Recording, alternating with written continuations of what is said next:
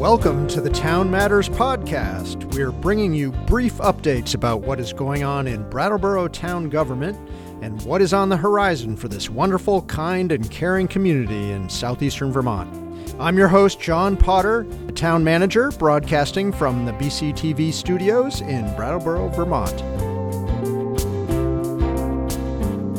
Today, we're going to talk about the Brattleboro Select Board meeting that happened on August 15th, and we'll look ahead to the agenda for the upcoming meeting on September 5th, right after Labor Day. So August 15th, a 7-item consent agenda was unanimously approved to authorize renewal of the West Brattleboro Village Center designation, to award 3 bids for fire alarms and propane, to authorize the use of $150,000 from the Global Warming Solutions Fund for work at Memorial Park, and 2 letters of support, one for a flashing beacon and crosswalk on Putney Road at the intersection with Wantasticate, and also a letter requesting a new permanent bus stop at the chalet. Under new business, a first-class and third-class liquor license was approved for Midnight, a new downtown establishment that will be located where the Mole's Eye used to be.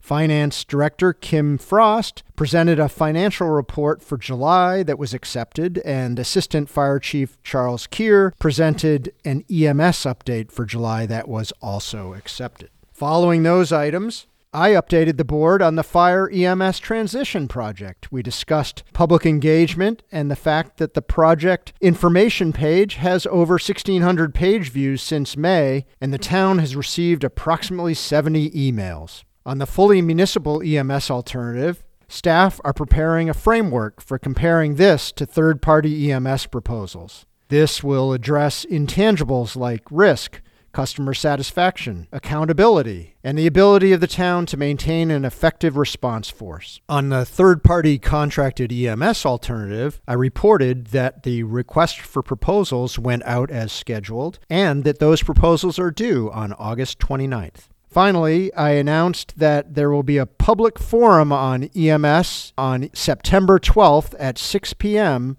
at the Brooks Memorial Library. The next item on August 15th was the FY25 General Fund and ARPA draft budget process. Staff described a possible new approach to building the budget that will allow for more public engagement up front as we configure and test out the new OpenGov software. The final item of the night was a Pool Engineering Services bid award. Rec and Parks Director Carol Lalott recommended an award to Northeast Collaborative Architects, who are familiar with the town as they were involved in the police fire project. This was approved by the board in a 5-0 vote. The next select board meeting is on September 5th. At that meeting, there will be the final update on the Fire EMS Transition Project before the board makes a decision later in the month. The meeting is scheduled to begin at 6:15 following an executive session. On the agenda are a number of items for consent. We've got several liquor licenses, one for Bar 580 and one for Variety Plus that will be considered, a bid award for utility division vehicles, several grant acceptances and appropriations, and several parade permits for consideration. There will be an item to appoint a deputy health officer for the town and direction from the board on the FY25 budget process. On new business, town staff will update on security services and town safety generally. And also, there will be that Fire EMS transition update. Under that item for Fire EMS, there will be public engagement update with insights from other communities. There will be a third-party contracted EMS alternative update and a review of the proposals we hope to receive. And finally, consideration of a draft comparison matrix that will allow the RFP proposals to be compared with the fully municipal approach. That is your update on the Brattleboro Select Board meetings as we wind down the summer season. A couple of announcements. Brattleboro residents are eligible for trees to plant in their yard through Community Canopy. Residents can register for up to 2 free trees at vtcommunityforestry.org/trees. Residents can also sign up by phone by calling the Arbor Day Foundation at 855-234-3801. The trees must be reserved in advance and will be available for pickup on September 23rd from 10 a.m. to 12 p.m.